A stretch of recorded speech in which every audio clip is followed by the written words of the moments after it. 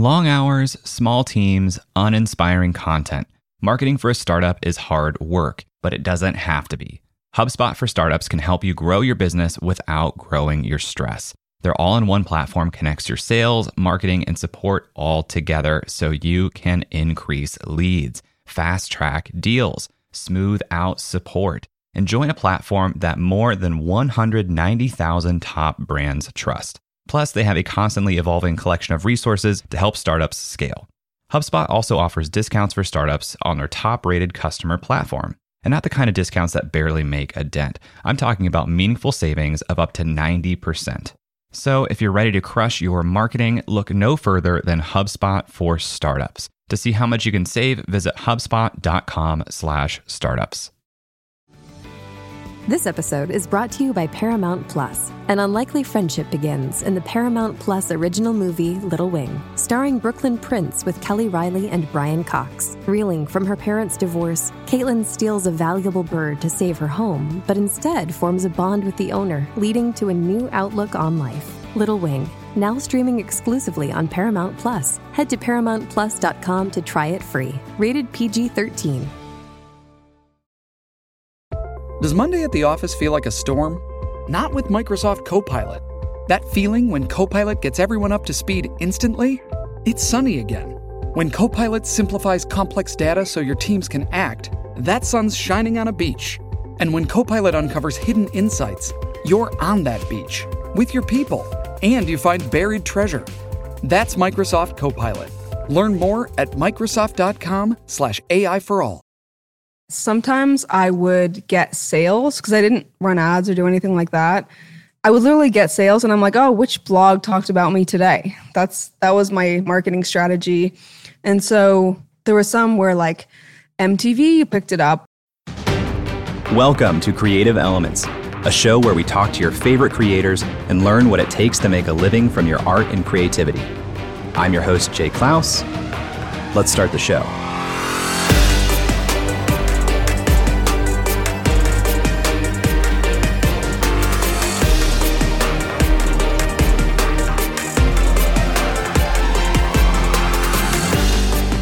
Hello, my friend. Welcome back to another episode of Creative Elements.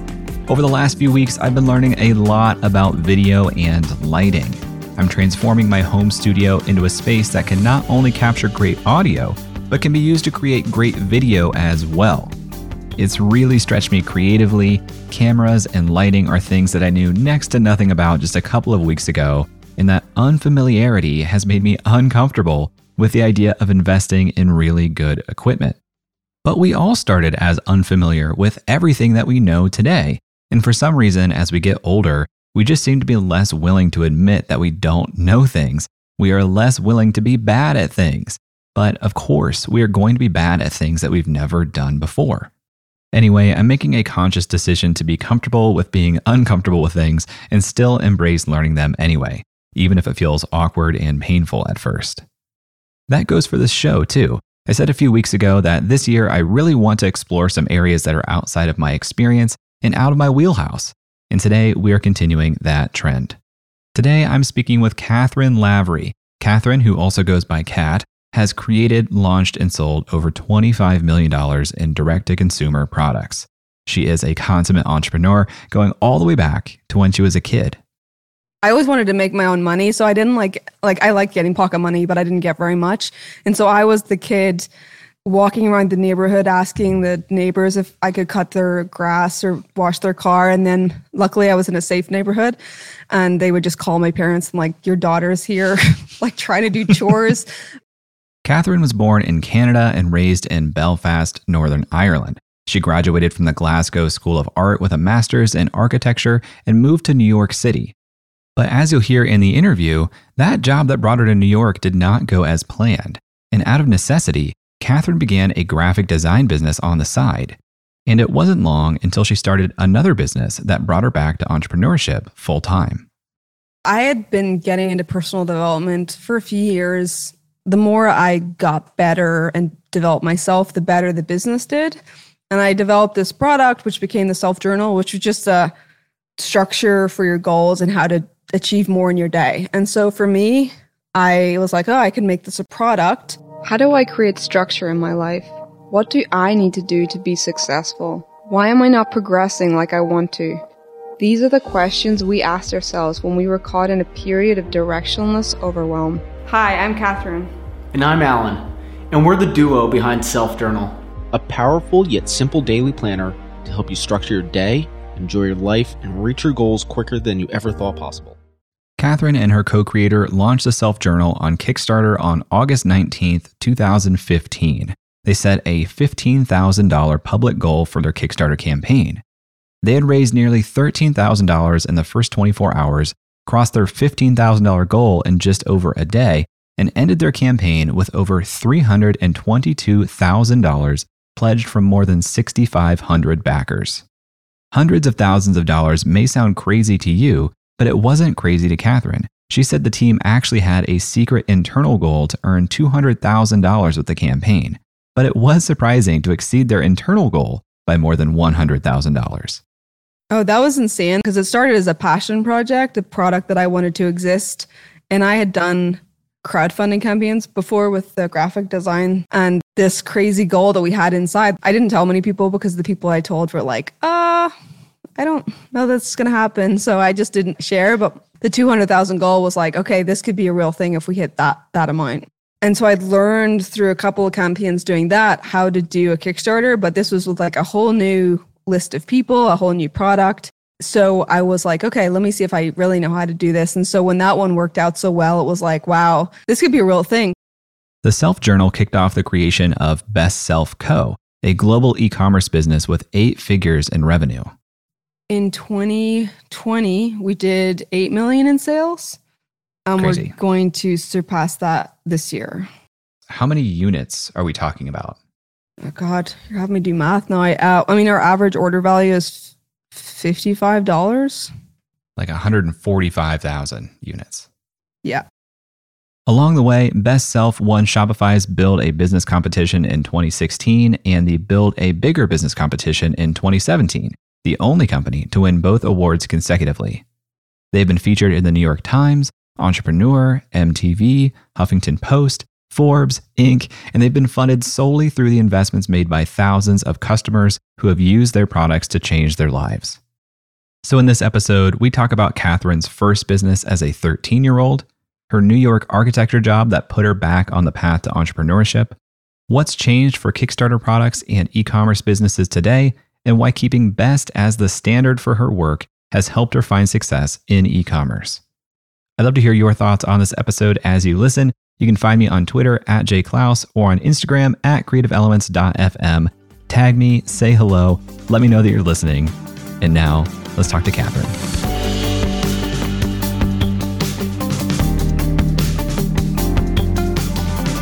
When I was at school, I had an eBay store.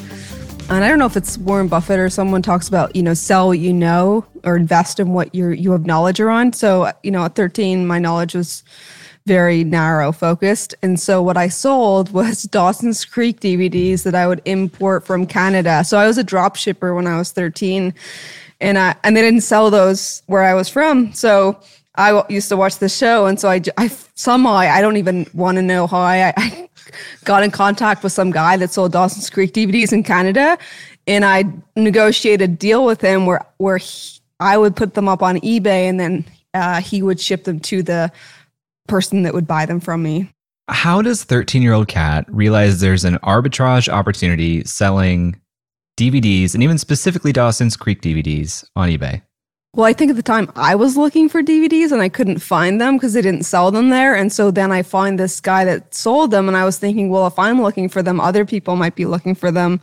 It went from there. And, I was 13, so I couldn't get a PayPal account. So I had to set my mom up and she had no idea what was going on because sometimes I would get like checks in the mail and PayPal things. And she was like, what is she up to?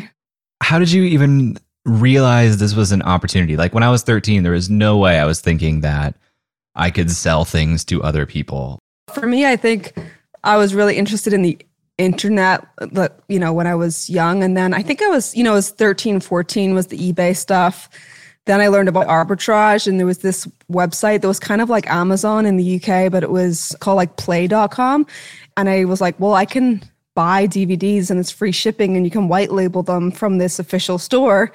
And I'll just list them on eBay. And if it sells, I'll just put this order in this website and put the customer address in, white label it, and they won't know that it's from this official site. So it was like just weird stuff like that I would do. I sold Justin Timberlake video CDs, not even DVDs, which is a complete like copyright infringement looking back. But I just downloaded all of his interviews and videos and I put them on a video CD, again, not a DVD.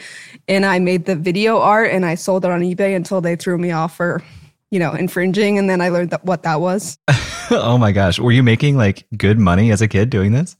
I mean, I bought my first laptop with money that I made doing this because I was only allowed on the family computer like 1 hour a day. And my mom would, my brothers would need on. And I'm like, Mom, I have to run my business here. And so when I got my own laptop, it was really like, okay, I can spend more time working on this. And then I'm learning like HTML and CSS to make my eBay listings look better.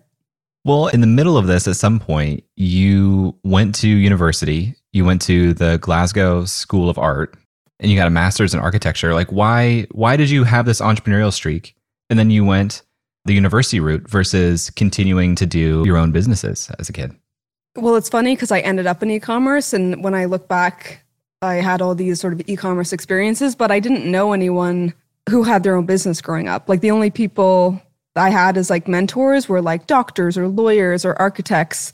And I was good at design and art and I was good at math and physics. So it was like 1 and 1 + 2, let's go to university. I come from everyone goes to university and if you don't go, there's something wrong with you sort of thing. So the idea of me not going to university wasn't even like an idea. So I'm thinking, okay, I'm making this money on the side, but now I got to get serious about school because I have to go to university. So it was more of like, this is a distraction and I really enjoy it, but it's not something I could do for a living. At least at the time, that's what I thought. Yeah, I was curious to know, like culturally, growing up in Ireland, how much entrepreneurship is visible in the culture? Because it does seem like not only is it very present here in the US, but it seems like it's only becoming more so visible. And I was curious if that was around you at all. No, I mean, not around me. It's funny, now I have some people from school that reach out to me and they tell me, oh, I started this thing. And this is people I don't really know that well. They just happen to know me from school and they tell me what they're building. And now I love it because I feel like there's not as much influence on that.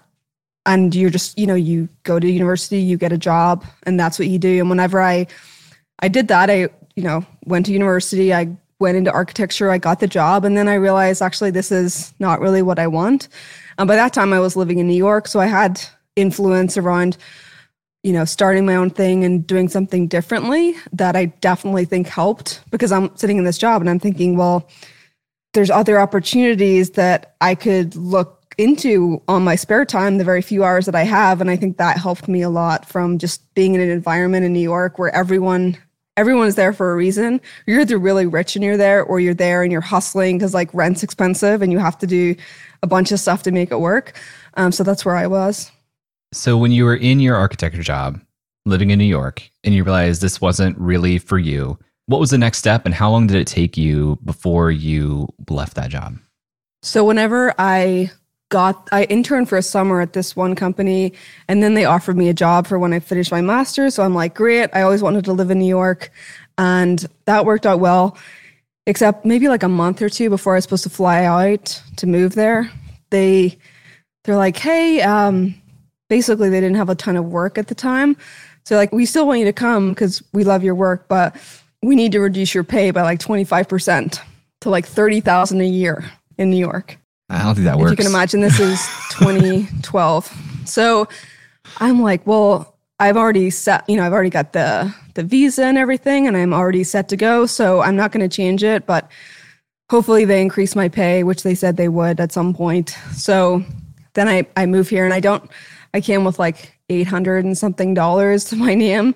And I'm thinking, all right, I have 2 weeks where I can just sort of explore the city and then I'll start the job. And then a week in, that company messaged me and they were like, hey, we're actually still a little slow. So if you can start in like 5 or 6 weeks. And I'm thinking, what?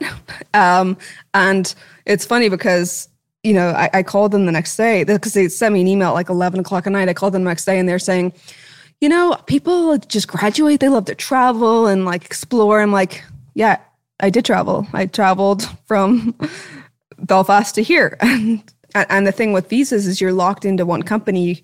You can't really just go out and find another job. So then I just started hustling and doing graphic design job, basically whatever I could to make it. I learned how to format Kindle ebooks for people, like a bunch of random things to just make it the next 6 weeks. And at the time, my family, I didn't want to tell them that I'd been put off because I didn't want them to be worried and want me to come home or anything. So I think that was the start of me thinking like, okay, I really have to, look out for myself here. And so when I started the job, I was like very focused on the job for about 8-9 months. And then, the pay was terrible. The hours, I worked so many hours a week. I was basically living to work. And I was just thinking, well, this kind of sucks. And honestly, a lot of people in architecture are the same. It's just a lot of hours and a lot of hard work. So I'd started just doing design stuff for fun on the side. And then I'd started a Shopify store, I was like, maybe I can sell some of these. And so that was my first sort of side hustle. And I bought a printer for like $500. It was actually the same printer that my architecture firm had. And I was like, oh, this print's actually really good quality stuff. So I bought one, and then that was kind of how it started. And then I would ship it I didn't really get a lunch hour, but I would just go because it was a post office right by my office, and I would ship stuff from there. And I was terrible at marketing. I didn't really do it. I didn't know how to do it. And I felt bad if I was appearing salesy. So I really just had a Tumblr account that I would post things to. And then some of them went semi-viral. And eventually that made enough money to be able to quit my job. So until I was getting a green card at one point, and I had to wait a certain amount of time until that came in. And then once that was in, I was like, okay, now I can quit and like do this full time until I figure out what the next thing is. What were the things that you were selling from your shop at that time? Basically, it was like modern art, infographics, different movie posters, like pop culture type things that I was just interested in. I did these filmography, so it'd be like, oh, I want to chart the cars from movies, like really cool cars. And so I put them into like what looked like an infographic, but a lot of people liked it. And so it was seriously like super random stuff. What's a modern art infographic? It's like something cool that's on your wall that's also telling you information in a cool way. So for those specifically, it was like, oh, here's super cool cars that are hand-drawn illustrations from all these movies because I loved movies and I thought it'd be a cool thing to do. Literally no thought went into it whatsoever, except people like cars and they like movies. And that was it. So cool. And this grew to a point where you were able to leave your job in New York City from a Tumblr blog. How were people finding this? Were they retumbling? Well, this was the funny thing is sometimes I would get sales because I didn't run ads or do anything like that. I would literally get sales and I'm like, oh, which blog talked about me today? That was my marketing strategy. And so there were some where like MTV picked it up or just popular blogs that like the design aesthetic would have picked it up. And because at the time I was sort of for the first while printing myself, then I learned about offset printing and doing it out of my apartment.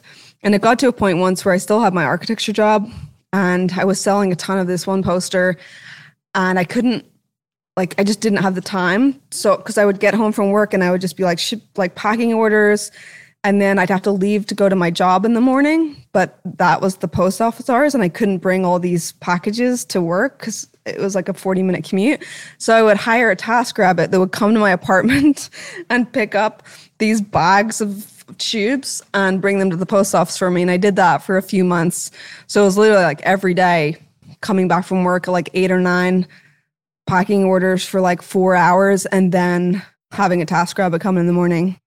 This is crazy to me. This is such a different world than anything I've ever experienced because anytime I've thought about e-commerce or physical products, it just seems so impossibly hard to sell enough volume starting from zero to make it worthwhile in my mind. And here you are saying you were afraid of even marketing your own stuff. And yet like your stuff was so good and so interesting and so unique that it was just being picked up elsewhere. and building this business around you. That's so cool. Yeah, I mean, it was very accidental. And now when I look back, I was like, wow, you got so lucky. After a quick break, Kat and I talk about how Kickstarter worked in 2016 and what has changed today, the importance of great design, and how to best market a physical product. So stick around and we'll be right back. D2C Pod, hosted by Ramon Barrios and Blaine Bolus, is brought to you by the HubSpot Podcast Network, the audio destination for business professionals. D2C Pod is a podcast about all things direct to consumer. Ramon and Blaine cover everything for starting, growing, and optimizing e-commerce stores and D2C brands. They talk with founders, marketers, and creators and cover topics like brand building, social media, influencer marketing, website conversion, paid media, consumer trends, email marketing, and more. So if you're interested in the stories behind your favorite consumer brands, listen to DTC Pod wherever you get your podcasts. If you work with clients and you want to grow your top line revenue without growing a big payroll at the same time, then consider attending the Solopreneur Summit, a VIP event hosted by my friend Ken Yarmish. Ken has personally closed over $50 million in his career as a solopreneur, all in professional services. I've learned a lot from Ken, and he's worked with some of the biggest names today. People like Matt Barker, Nasheen Chen, Laura Acosta, and Jake Ward trust Ken to get clearer offers and scale their business with systems. Now, Ken is running a 2-day in-person summit on May 9th and 10th to help you build systems across marketing, sales, and client delivery. So now you too can grow without hiring. This will be a workshop setting. It's the Anti-Loud Obnoxious Conference with no more than 50 people who will go deep with Ken and other experts that he's brought in to solve actual problems in your business. Ken and his invited experts will show you their proven systems across personal branding, driving inbound leads, social selling, crafting scalable offers, using AI to automate client delivery, and more. Stop guessing and start learning from those who are 3 to 5 steps ahead of you. Get actionable tactics and proven systems to accelerate your pipeline, close more deals, and get out of client delivery hell. Head to trs.club/summit to learn more and register for the Solopreneur Summit today. At that website, you'll see some of the other experts that are coming in that will allow you to go behind the scenes and look at their actual businesses. Again, that URL is trs.club/summit. One last time, that's trs.club/summit. Welcome back to my conversation with Cathryn Lavery of Best Self.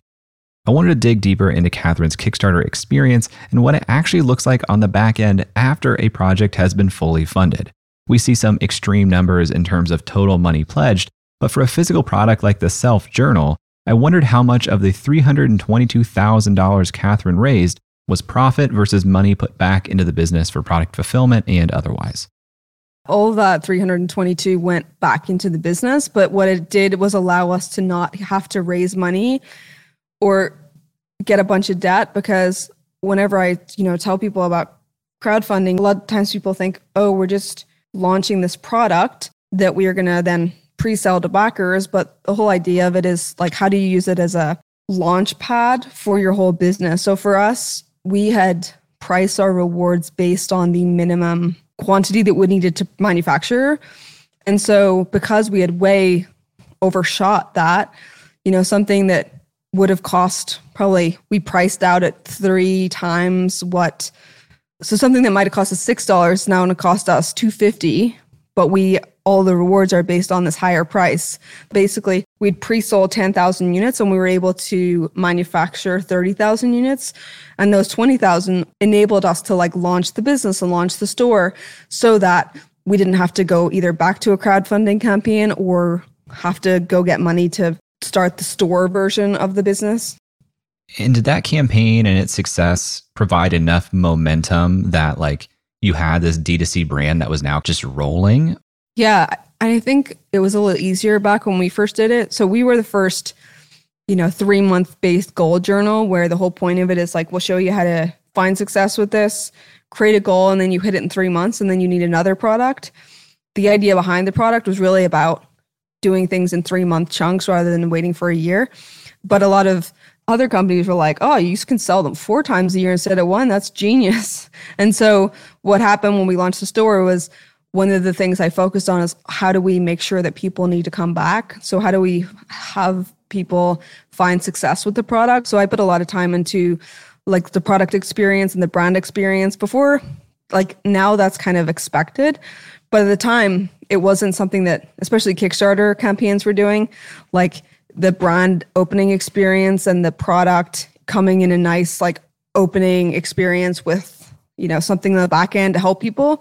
And so I put a lot of time into that because I'm thinking, well, if we can get them to come back, if we can get all these people from Kickstarter to come back to our store in 3 months by showing them what success looks like with the product, then we don't have to acquire more customers. So that's kind of how I looked at it, which, in 2016, nobody was doing that nearly as much. So we made a really good impact on our initial customers. And then we also rewarded the people that had backed the campaign initially. And this is the other thing I was going to ask you a little bit later, but maybe I'll talk about this now. The design of everything that you do is so good. I'm assuming that, are you still doing all the design for Best Self? No, I have a really good design team now. I help a lot with it, and I, started it, and maybe it's because I notice everything that I've hired people that are as good with the Hawkeye as I am. I remember at the start with my old business partner, I'm showing him like, oh, these 2 pieces of paper that are different dot grids that I'm looking at. And he's like, is this a trick? These are the exact same. I was like, are you blind? Like I will notice everything and have such high standards for product. And I have a hard time when we get a production sample, like off the production line, even looking at it, because I know I'll find something that will annoy me. And so once it's off sampling phase and we're, into production, until we're ready to do another one, I don't want to look at it because it's just going to annoy me, if that makes sense. Did you have that same Hawkeye in the beginning when you're just doing these posters and things in your apartment?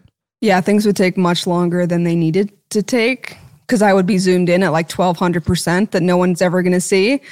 But, I think it's the architecture background. And I mean, honestly, it's a little bit of a perfectionist procrastination, trying to make everything just right when honestly I could have shipped a lot of things earlier. My dad would always be like, people don't notice that last 5%, but it takes you the longest to do.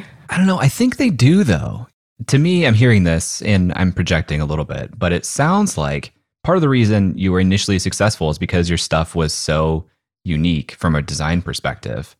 And now, like as more years have passed on, and there's more competition, more people making stuff, like I think you have to continue to stand out from a design standpoint. It's just getting to be a higher and higher standard. No, I mean, I think everyone notices. Specific people will know what's wrong, and the majority of people will know something is wrong. Like your eye will just be able to tell. You just don't know. You don't know what it is or why it is something is slightly off, and you won't even actually think that there's something off with it. But if people really love the product and things align and their eye sees it in a certain way, they actually enjoy using it more. And so as someone that sells products, you're going to be able to sell more if people really enjoy the products that you use. Because if I buy a product and something's off with it, like I might use it, but I might not buy it again. Yeah. And I think it goes beyond product. I think it's like everything that we touch, we have this kind of expectation of how things that we take really seriously look and feel, even down to like an Instagram profile. And so for people who are getting started as creators, like often when I feel like they're open to real constructive feedback, my point is always like, your stuff doesn't look the way people would expect it to look to take you seriously. And it's not like you need to be the top 1% of people out there, but there are some clear yellow flags that will go off in people's minds subconsciously that this is not, what I would expect from somebody who's making these claims that they can help me with whatever. Yeah, for sure. Actually, in my old architecture job, I remember we would get a bunch of resumes all the time for people who wanted to work there. And I would see my bosses, they would like skim it. They wouldn't even really look at it. They would just skim it and be like, no. They weren't looking at the schools they were like, this font choice, people who would work for us would not choose to send out their resume looking like this. Which whenever I hire, there's certain things that I'll hire for where I'm very specific about the instructions I give as far as like, okay, email me with this subject line. Otherwise, it gets filtered into the trash. Designers are the one people I will look in the trash and check their portfolio. And if there's like good things in there and they just slightly didn't follow directions, I can look past that because, sometimes the creative mind is not as linear as, if I need someone in operations to follow instructions, it's very different than a designer. So is that kind of a playbook you started to see happen a lot then? People do like the Kickstarter, and then they're doing this product that almost has, I won't say like obsolescence, but you finish it. It serves its purpose and then you need more of it. Is that something that's more common now in the e-commerce space? Oh yeah. I mean, our product was the first like 3-month or 13-week based journal. And now I see it all over Facebook, 13-week journal, goal journal, so I think a lot of people just saw, I can solve people 4 times, and not really like, okay, here's what the framework that this is based on is for. But yeah, I see it a lot more than I did then.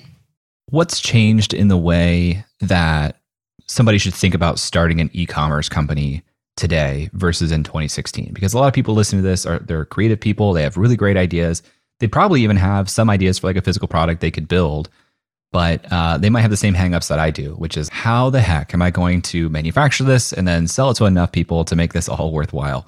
What are the steps people should be thinking through if they want to get that started? I mean, I think all great products start with like, what's the problem you're solving? I think in 2016, it was much easier to solve or to sell products.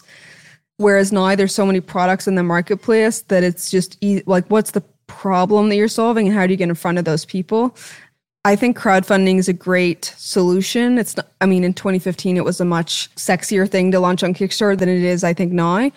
But I think finding people before you manufacture a bunch of stuff in your garage and then you're trying to sell to people. So that's why I think Kickstarter or other platforms are a really good way of pre-selling, because you're not putting any money up front. You do have to launch the campaign and everything, but you're pre-selling the product. You're not having to give up equity. You're finding people that have this problem. You're also building a tribe around your product before it exists.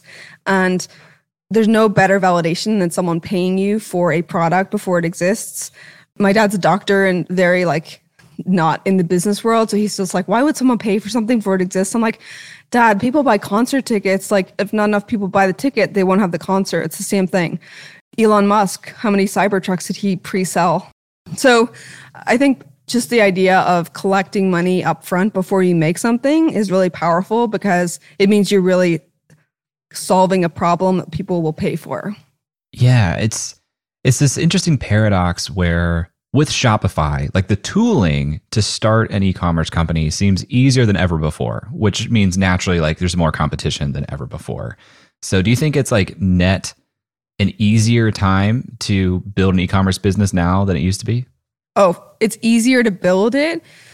It's more crowded a marketplace. So it's a lot of noise and you have to make sure you're giving out the right signal. But as far as ease of use, you can get a store set up in an hour. So there's a lot of people, but if you really focus, you're solving a problem and the product's good and you're getting it in front of the right people, there's nothing stopping you from doing it. And as far as manufacturing, it's easier now to get in touch with manufacturers. I mean, shipping from China at this very moment is kind of a hassle. But as far as like actually getting a prototype in your hands, it's never been easier.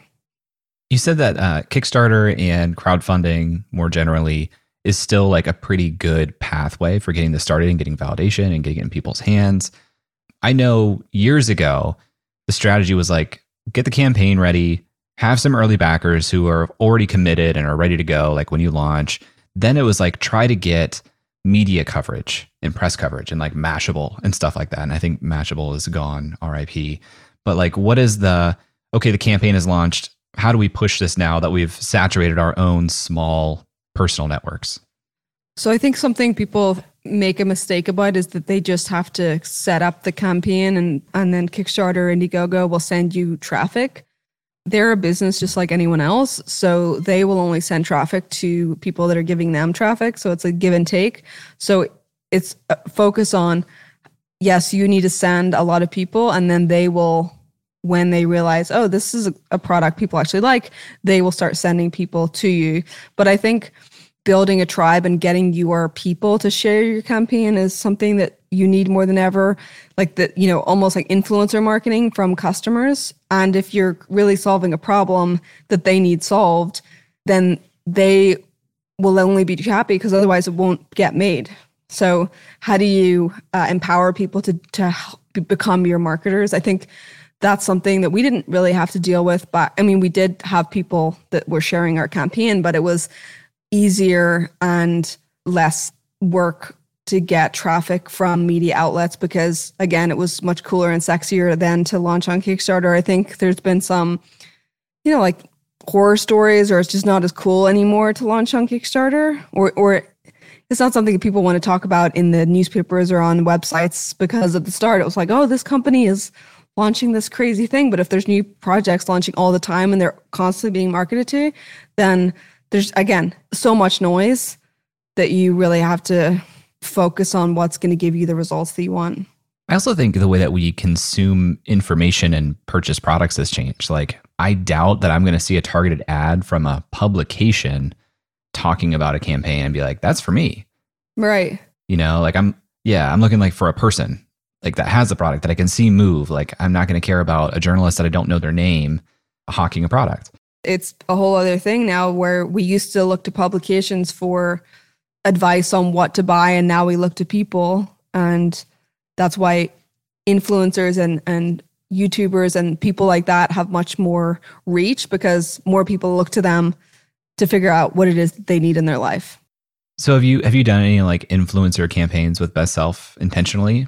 Yeah, we've done some. It's not been a huge push for us, but we have an ambassador program where people get our product and we, have them take photos and things like that.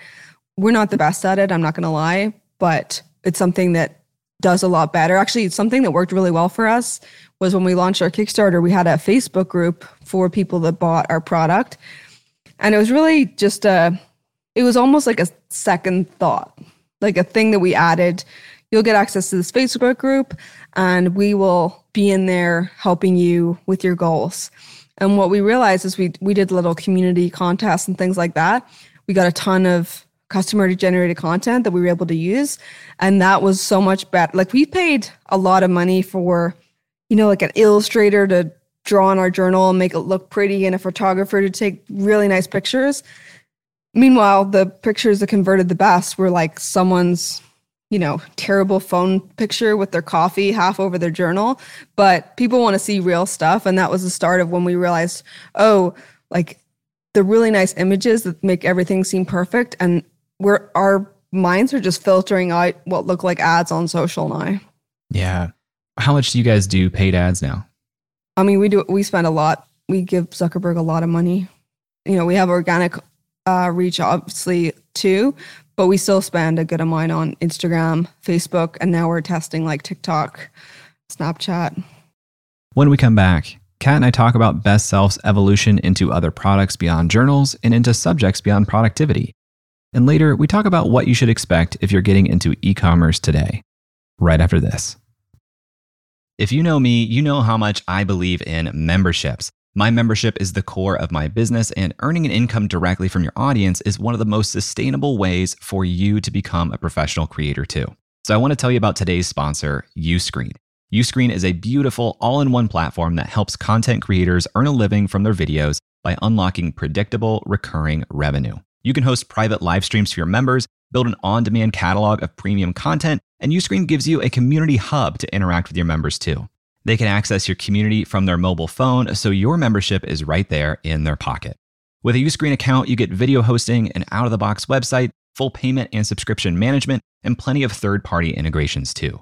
And Uscreen makes it easy to get set up. You get access to powerful website themes that are fully brandable with no coding skills required. Uscreen will even provide a dedicated success manager for you.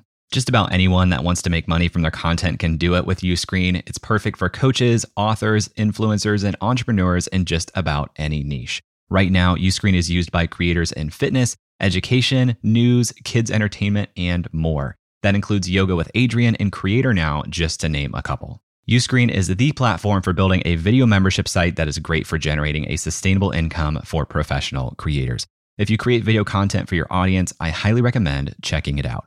If you're interested in learning more about Uscreen, visit uscreen.link/J. That's USCREEN.link/J and let them know that I sent you. You may or may not know that I have a bit of a domain buying obsession. Whether it's a new project idea or domains related to my existing projects, I'm buying them all. I have creatorscience.tv, creatorscience.fm. So let me tell you about my newest purchase. It's jklaus.bio.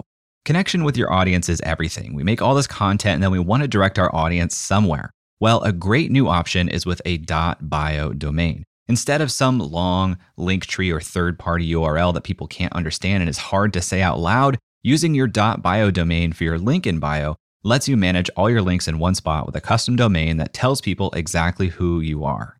It's short, it's memorable, it's professional. Your .bio domain name is your way to share yourself with the world. And right now, you can get your own .bio domain name for less than $3 at Porkbun. Yes, that's a real website and a real registrar. Just visit porkbun.com/creator. That's porkbun.com/creator.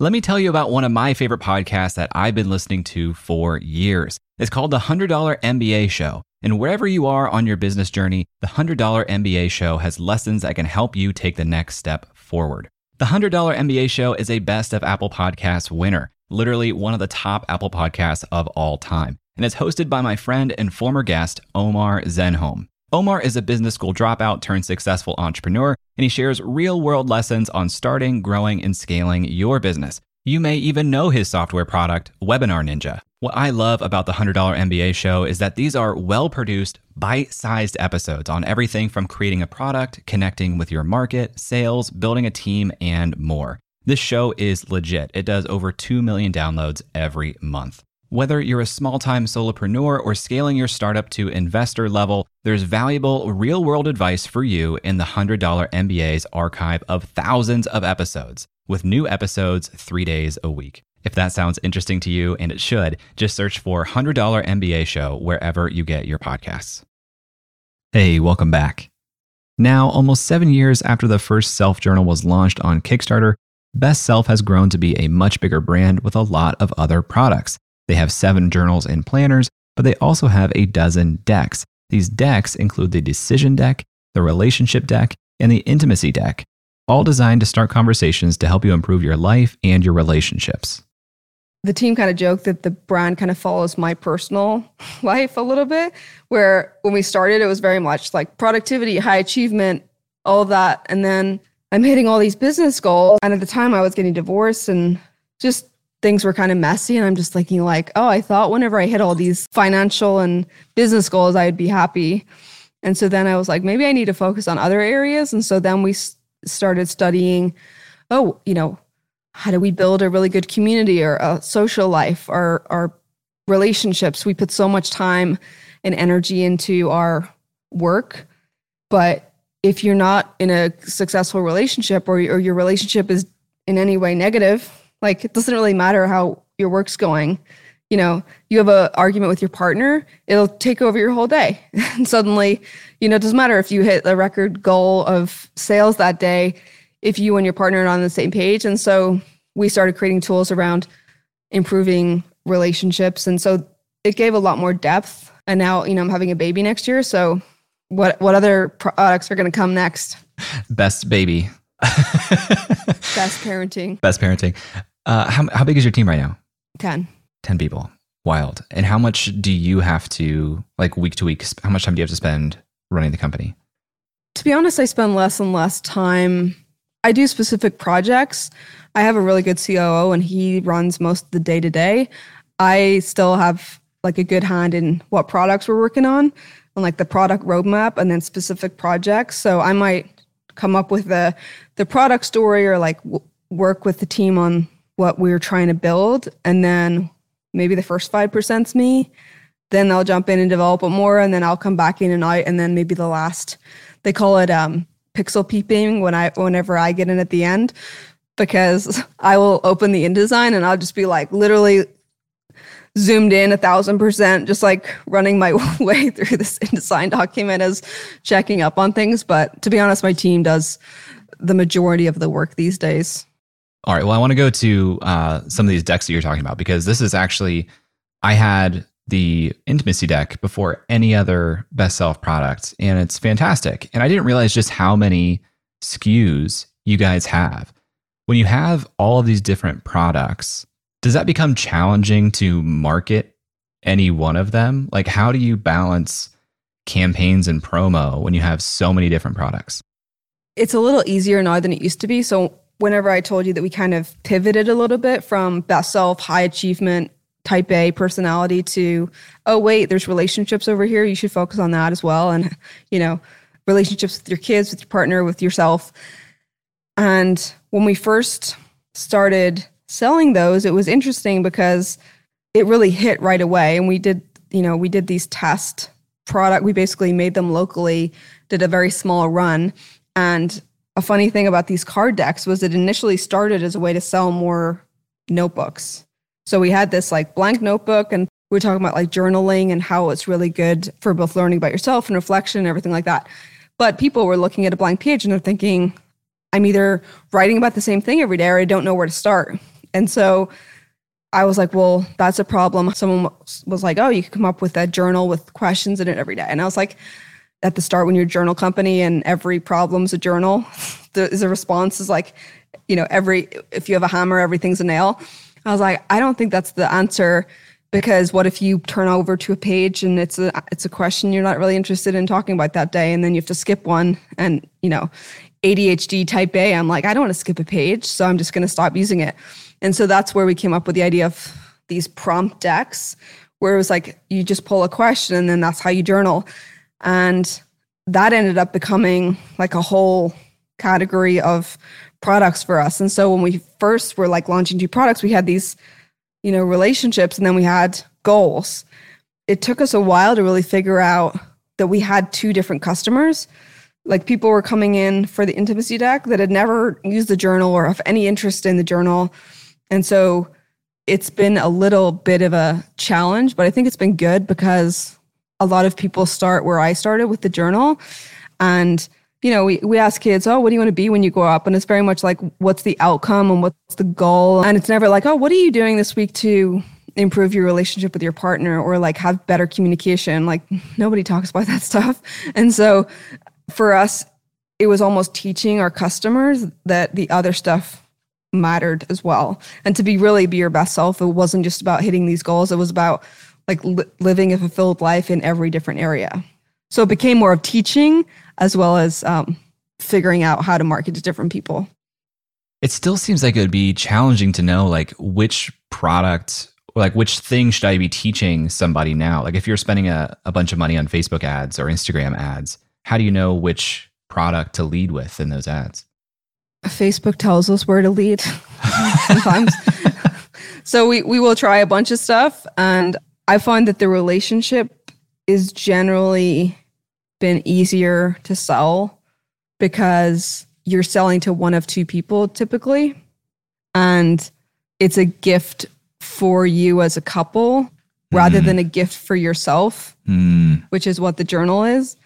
And I think that as people, we tend to spend more on our dogs than we do ourselves or other people, because God forbid we'd get ourselves something nice. So I think selling this is for you and someone else has been an easier sell than this is just for you and hitting your goals. For somebody listening to this who is like, okay, I have this idea, it's been in my head for so long, I want to get started. What else should they know about the world of e-commerce that you might not yet understand until you get into it? Like maybe things that you spend more time on than you would expect, challenges that you might not be anticipating. I mean, Jay, I don't want to scare them off. Some stuff that I deal with. I do want to scare them off. I intentionally want to scare people off from doing things, because if I can scare you off, then you probably weren't going to make it anyway. So you're welcome. So it's, dealing with suppliers, like trusting suppliers to do what they say. If everyone just did what they said, the world would be so much easier. There's paperwork. We used to have a really big European customer base. Then Brexit happened, and it's been a challenge. And we ended up having to stop shipping to Europe because of the amount of overhead to just be able to report in each different country was just going to be a nightmare. Shipping containers 5x this year. So, if you don't have margin at all, then you're not going to be able to compete because things like that will come up. So I think we have a good margin on our product, which in previous years has enabled us to, like put time into the product experience and the community and content and things like that. So I would say, like, if you are going into something and you're trying to go for like the cheapest option, like, don't do that. There's so many cheap options. Amazon Basics will rip you off in like a week. So like, pick something that people will pay good money for that solves a real problem and has good margin, so that when there's a global pandemic and container ships 5x in price, that you don't go under from that one thing. What about drop shipping right now? Is that something that somebody who wants to take e-commerce seriously should do? And does like these shipping container changes or these price changes in shipping containers, does that affect you if you're working through a drop shipper? I feel like they affect everyone.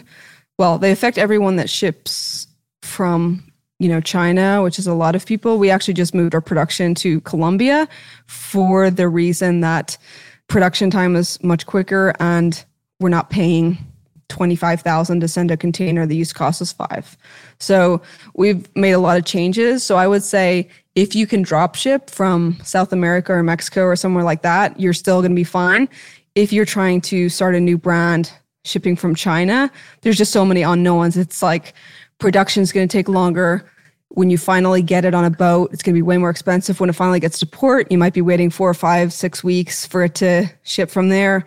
Then the carrier rates are going up. So I almost feel like someone making something locally is in a much better position. So if you are a creator who is a carpenter and you make cheese boards or something like that, and you show people on TikTok how you make them and put them together, and you are doing it in your shop, like that is a much more powerful thing because you have a story. You're making them by hand, and nothing's out of your control as far as all the things that I just mentioned. And in general, when people are dealing with creators and they know it's coming from their workshop, they are much more tolerable of things coming up than 6 people on the chain screwed up and now you're not going to get your stuff for 3 months.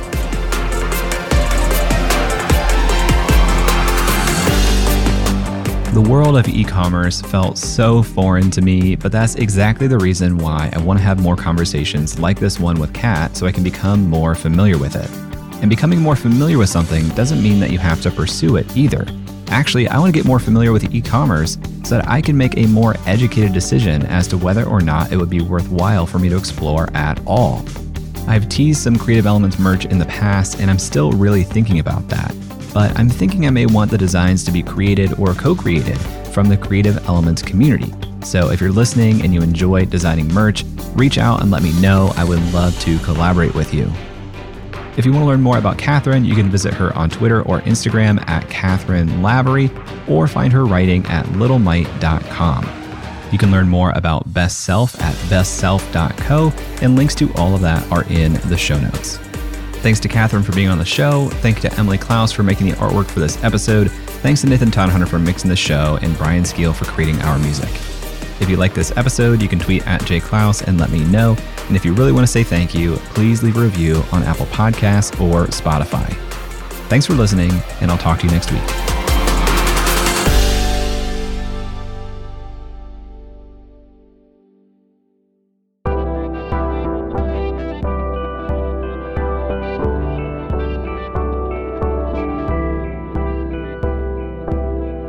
The Podglomerate, a sonic universe.